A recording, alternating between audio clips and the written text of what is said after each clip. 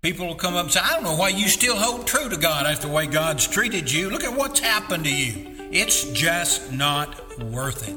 And many people will say serving God is not worth it. But I'll tell you, it is. It's very much worth it. Hello, and welcome to the Portland General Baptist Church Sermon Podcast. It is very easy to get discouraged. You may be struggling with sin, pain, or sorrow, and it seems like there is no way out. Considering how much more time people have spent indoors lately, it's no surprise we are facing an epidemic of discouragement. This week, Brother Larry Treadway continues his sermon series entitled Encouragement for the Journey. Okay, welcome back to Portland General Baptist Church. I think this is virtual worship number 6 or 7. You lose track of the weeks and you lose track of the days as well during this pandemic time, but we're glad you joined in with us. I'm going to continue today my sermon series on encouragement. This is sermon number, I think, 4, and today I'm looking at the negative end of encouragement. I'm looking at bad encouragement, is what I've entitled it. I don't know if you know that song, Home on the Range. Home on the range where the deer and the antelope roam, where seldom is heard a discouraging word. Don't you wish that were true? But that's not always true. We have discouraging words given sometimes with our friends and neighbors, sometimes with our co-workers, and even in family and in our church family. Sometimes people they're offering encouragement, but it comes out more as discouragement than it does encouragement. In parenting, it happens quite a bit where I've had children, it was a joke one time I heard somebody said, "What's your name?" He says, "I'm not sure, but I've been called stupid idiot." Or some people said, "You're dumb," or "You'll never amount to anything," and the kids believe it and they turn out that way. I'm here to tell you that you don't always believe what you're told by people. The only truth and the only evidence of truth comes from God and from His Word. There's just times when people gives you wrong advice, and you're not always what they say you are, and you're not always who they say that you are as well. God explains it better than any, and Jeremiah 29:11 says, "For I know the plans I have for you, declare the Lord, plans for the holiness and not for evil, to give you a future and a hope." It is God who has the good plans for us. And there's times when we are affected by people's bad advice, when we need to turn to the Word of God and get His good advice out of the Word. So we're going to look today at Job beginning in chapter 2 and verse number 9. Because I know at times you've been discouraged. A friend comes along and they begin to outline the cause and the effect of what you're going through, and they offer what they consider encouragement, and when they leave, you're more discouraged than you were when they came in sometimes. I think that's the reason some people say that some brighten a room when they walk in, some brighten a room when they walk out. That's kind of the way that it happens sometimes. But in today's sermon, I want to see 4 examples of bad encouragement that's given to us through the life and the example of the man named Job. I think it's worse sometimes to give bad advice than just to give no advice at all. You know how parents used to tell us, if you don't have anything good to say, then don't say anything at all. And that's what we're going to look at today. I mean, it reminds me of people going to a funeral home. Over the years I've been pastoring, I have been to a lot of funeral homes, preaching funerals. Matter of fact, I got one this afternoon, and something that always rings out as a problem to me is when people walk up and they go to the person in the family that's having the sadness, and they say, "I know what you're going through." No, they don't, because God has made us all separately. He's given us all a uniqueness. He says we are fearfully and wonderfully made, which means we're all put together a little bit differently. Now, as an introduction, I want to give you a few events in the man Job's life. Job is really described as a righteous man who loves God. That's a good thing to say. He has 7 sons, 3 daughters, and a lot of possessions. He has animals, lands, servants. He's about as well off as anybody in his day could be. You might say he was blessed. He was blessed in so many ways. He had a right relationship with God, and he was blessed materially and with the family as well. But then along comes a person by the name of Satan.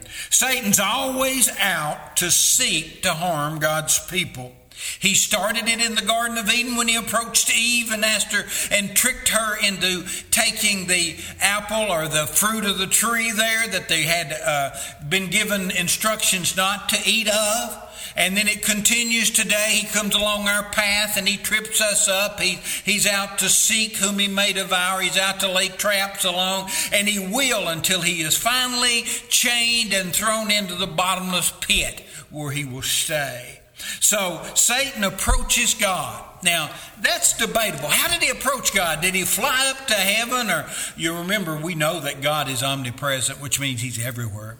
So where did he approach God from? I don't know, but he approached God with the answer of a question from God. God asked him what he was up to. And he told God, he said, I'm just walking to and fro on the earth. We know he was seeking to do no good. He never has, and he never will. And God knew what he was up to. As a matter of fact, he gave him an incentive. He said, have you considered my servant Job? Have you looked at Job? Now you can do what you want to Job. He said, well, if you just give him to me, I'll make him curse you and I'll make him die. He said, you do whatever you want to Job, but I've got a limit. You cannot take his life. That belongs to me. That's one thing that God controls, your life, and Satan's not allowed to take that from you. He takes away from Job almost everything else that's possible. His children die, the animals, the land, his servants are all destroyed, and Satan even takes away Job's health. But in the meantime, the only thing that's left for Job is his life and his faith in God. That's enough, isn't it? When all else fails, when all walks out the door from you and everything looks like it's gone out of your life, when you are so discouraged you can't go on, if you still got your life and you still got your faith in God, you've got what you need to make it through the rest of life. Now, if ever a man needed encouragement, it was Job. And we're going to see 4 who gives him encouragement that's not really encouragement, but it's discouragement. We're going to look at his wife, a man by the name of Eliphaz, Bildad, and Zophar. Now let's look at example number 1. Bad encouragement number 1. It's simply this: give up. It's not worth it. Just quit. Job's life here, his wife is coming to him, maybe out of compassion, I don't know, but she's coming to him with some words of bad encouragement, beginning in chapter 2, verse number 9. Then said his wife unto him, dost thou still retain thy integrity? Curse God and die. In other words, do you still have your faith? Just give it up. And then she said, but he said unto her, thou speakest as one of the foolish women speaketh. What? Shall we receive good at the hand of God? And shall we not receive evil? In all of this, did not Job sin with his lips? In all of this, Job did not sin. Here's Job's wife coming along. So why do you still hold on to your integrity? Why do you still hold on to your faith? Why don't you just curse God and die and just give it all up? After all he's done to you, after he's allowed you to go through, you just need to give up on God. So many people will tell you to do that, especially when they're weak in the faith or they don't have any faith in God at all. People will come up and say, I don't know why you still hold true to God after the way God's treated you. Look at what's happened to you. It's just not worth it. And many people will say serving God is not worth it. But I'll tell you, it is. It's very much worth it.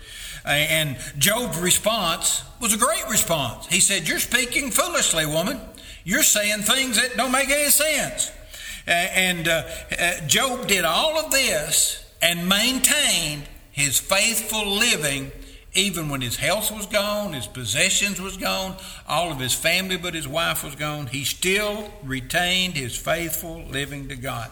So Mistress Job, what an encourager she was. She was bad example number one of what encouragement should not be.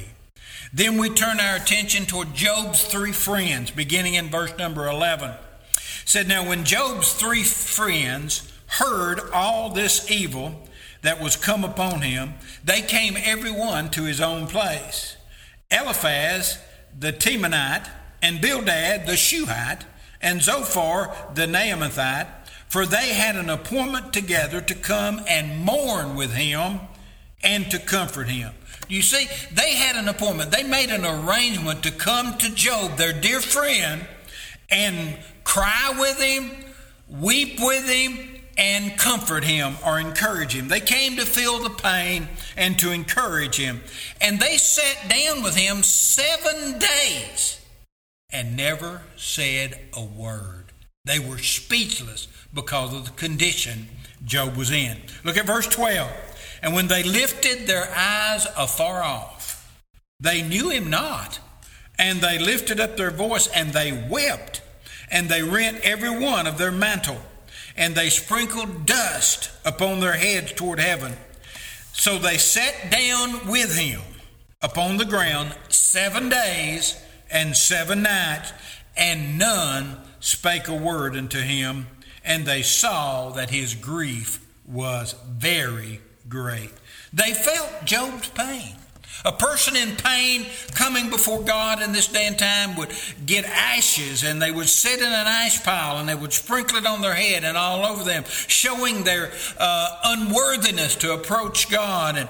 And when Job did this, when his friends saw him afar off, they didn't even recognize him. He was in such a situation, in such a condition, they didn't even know afar off who this man sitting in this ash heap even was. And they wound up being speechless, so much so that they sat there 7 days and never said a word. To be honest with you, they'd have been better if they sat there continuously longer and not say a word. But they were there. They saw his grief was very great, and they basically just cried with him. That's not a bad thing. They felt his pain and they cried with him, and that's a good thing. But then they opened their mouth and it went south from there. Bad encouragement number 2. You have reaped what you sow. You're getting what you deserve. Beginning in chapter 4, verse 6 and verse 7. You are getting what you deserve. You are reaping what you sow. Now this is Eliphaz. He says, remember, I pray thee, whoever perished being innocent, or where was the righteous cut off, even as I have said, they that plow iniquity and sow righteousness reap the same. He said, it's basically saying, you know, Job, you're such a sinner. You're so bad off, because no good person would go through what you're going through. I mean, this has to be the wrath of God coming down on you because you were not doing what you should be doing. God's getting even with you. And many people tend to react that way. They want to judge God's action. And the Bible very clearly tells us in Isaiah 55 and 8 that his ways are not ours and his thoughts are not ours. Now, I grew up in an area of the country that in church all of my life, it seemed like people judged you and they told you what God was doing to you. In other words, if you had to go to the doctor and you had a lot of medical bill, they would look at you and say, you hadn't been paying your tithes, have you? Or you'd have an accident, maybe break a bone, and they'd come in and say, it's because you sinned in some way. Or maybe you'd lose your job and people would come up. The reason you lost your job is you've been missing church too much lately. They would put onto your thinking what they felt like God was doing to you. You can't do that. I mean, I met with a family this week who lost a son, and as I said, I got the funeral this afternoon, and there's been so much go on in that family. It's like a dark cloud is over them. And I was talking to them about that, and I said, it just seems like there's such a dark cloud over your family. And they looked at me and they said, why? Well, if I'd been one like Job's friend, I'd say, well, it's because you've sinned an awful lot. You're not having faith in God. You're not serving God like you should. God's getting even with you. But I don't know that. You see, life sometimes stinks. It's just that the circumstances of life comes and goes, and I think that's the reason the Bible tells us it rains on the just and the unjust alike. To put it this way, Job basically responded with, God doesn't punish the righteous. And he doesn't. He doesn't punish the righteous. Matter of fact, we see the opposite a lot of time. We see him punishing the unrighteous, which he's supposed to. So we see Eliphaz here. What an encourager he was. He said, man, you're getting what you deserve. You're reaping what you sow. That was bad example number 2. Now let's go to bad example number 3. Not only have you sinned, so is your children. Man, it's passing on from generation to generation. You've created just a bad situation for you. You've created a bad situation for your family. And what you've done is just poured over on your family. It's all your fault. Bildad says, he said, if thy children had sinned against him, and he had cast them away for their transgression. In other words, he's saying, Job, you're a bad parent. You're a bad example to people. You made this mess, and look what it's done. It's carried over even to your family. Your past actions has taken your children down. You've made them suffer because of what you've done. You've made this happen to them. And as a result, God took them away from you. I've heard people say that. Man, God took your children because of your sins. I can't tell them that. Again, I'm not God. I don't know what God's thoughts are. I don't know what God's thinking. God's God, and he's able to do whatever he wants to, and I'm not able to tell him what he can do or what he has done. So again, we see a friend of Job's judging God's actions. Bildad says, man, what an encourager when he says, not only have you hurt yourself, you've hurt your family. This is bad example of encouragement number 3. Now let's go to number 4. It should have been, or it could have been worse. It should have been, or it could have been worse. Chapter 11, verse number 6. Job chapter 11, verse number 6. It's basically saying you deserve more than what you got. Okay, here's so far. Know therefore that God has exacted of 3 less than an iniquity deserve. God has exalted of thee less than an iniquity deserved. Wow. He's looking at a man in pitiful situation, a man that he felt sorry for, a man that needed to be lifted up and encouraged, and he said, you could have gotten worse and you should have gotten worse than what you did. You deserved worse than what you got. Be thankful to God he didn't make it worse on you. A man that's lost his family, his possessions, his health and everything, he said, it could have been worse. You need to be thankful you still got your life. That's basically what he's saying here. Be thankful God didn't make it worse because you sure did deserve it. Well, we all do. But that's not the way God acts. Zophar, what an encourager he was, saying you could have got or you should have got worse. That was bad example number 4. Now, let's take it home in closing. I want us to see 3 mistakes here in these people's attempts to encourage that they made. 3 mistakes they made in their attempt to encourage Job. And then we need to watch for these in our own lives as well. Okay, we're going to go to different scriptures. Number 1 mistake is they failed to see pain for what it is.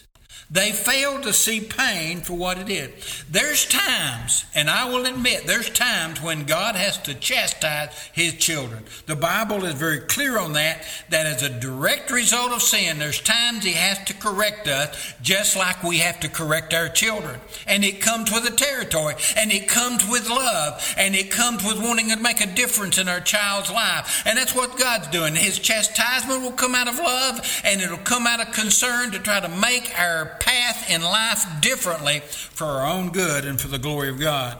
Hebrews 12:6 says, for whom the Lord loveth, he chasteneth. So it's easy to look at somebody not knowing really what pain is all about and say, you deserve it because of your sins. But that's a mistake. And then there's times when basically it's just life. It's an indirect result of sin, not a direct result of sin, because everything in life that goes wrong is an indirect result of the fallen world.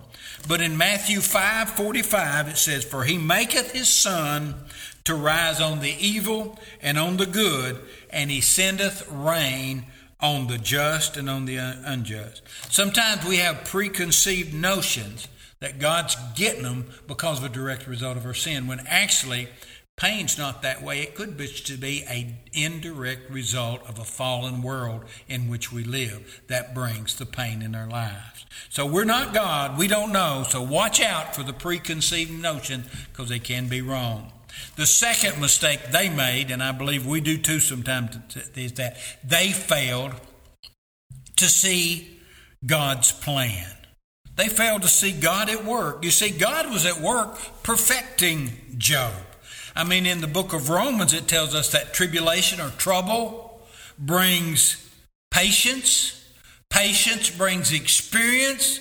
And experience brings hope, which is a solid trust in the Lord.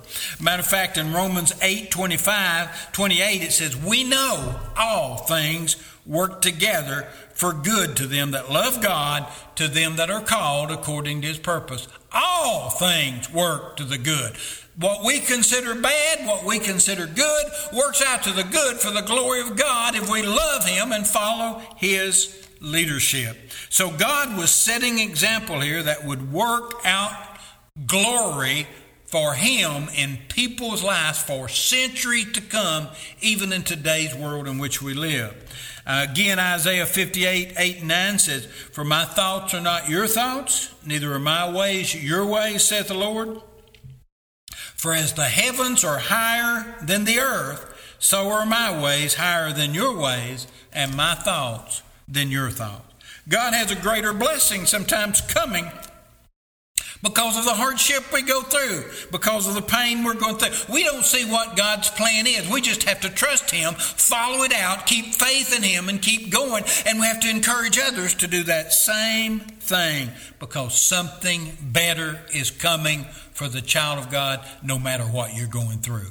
So we see that sometimes we fail to see pain for what it is, and sometimes we fail to see God's plan at work. Number 3 mistake is they fail to see the uniqueness. They fail to see the uniqueness in the situation. You see, Christian encouragement is not an exact science. We cannot say the same thing to different people and get the same result. There is no special formula to follow. We've got the whole Word of God to work through. We've got the Spirit of God to lead us. We've got other people who has matured in the faith to guide us. So we need to be sensitive to the Holy Spirit's leading in dealing with the needs of hurting people. Luke 21, verse 14 and 15 says, settle it, therefore, in your hearts, not to meditate before what you shall answer. For I will give you a mouth and wisdom. He's saying, I'm going to give you the right things to say. If you'll just trust me, if you'll just seek me, I'll give you the right things to do. I'll give you the wisdom and the mouth to speak. If you'll just trust me, you don't have to jump the conclusion. You need to see the uniqueness in every situation that's out there. I mean, and the most we can do for people sometimes is just simply be there. If we're just there, it'll be, it'll be all right. I mean, it'll be enough if we just do that and just sit beside them, hold their hands, cry with them, whatever. If we just do that in the power of God, we don't have to open our mouth sometimes and even say a word. A lot of times we're better off if we don't. So each of us is unique in that. Job 42, verse 12, toward the end of the book says, so the Lord blessed the latter end of Job more than the beginning. The Lord blessed the later end of Job, or the latter end of Job, more than the very beginning. Life is unique for each person because we're all made and put together. We are fearfully and wonderfully made. We're made unique by God himself. So when we want to encourage somebody, let's try not to be a bad encouragement. Let's try not to jump the conclusion and give the bad encouragement like Job's wife and friends did. Let's just come along beside them and be there for them. Be there for each other. Don't judge what they've done wrong or right. Don't judge what God's done wrong or right. Just be there for them without judgment, weeping with them, crying with them. Did you know even Jesus wept for the hurting people? When he was standing at the tomb of Lazarus, and all of Lazarus' friends was around crying, there was a verse of Scripture we kids used to give as a memory verse all the time. Jesus wept. He wept with hurting people. He stood on the hillside outside of Jerusalem and cried over Jerusalem. He said, Jerusalem, Jerusalem, I would have just taken you under my wings like a hen would have taken her baby chicks. I would have been there for you. I would have done this for you if you'd have just let me. He cried for hurting people. We need to too. And love. Not only do we need to be there for each other, don't judge and weep with them. We need to love them. Even sometimes when it's difficult, we still need to love them. Lift them up through prayer. Make that a part of what we can do, because there's prayer in life. The effectual, fervent prayer of a righteous person availeth much. And then we're ready to offer some wise, kind words from the Lord. It's a process to get there. We don't need to open our mouth before we go through the process of weeping with them and loving them and caring for them and being there with them and praying for them. We need to wait until God's ready for us to say the right thing at the right time to the right person. Let's pray. Don't be bad encouragement, be good encouragement. Our Heavenly Father, I pray today that through this message we'll see that sometimes we say things we shouldn't say.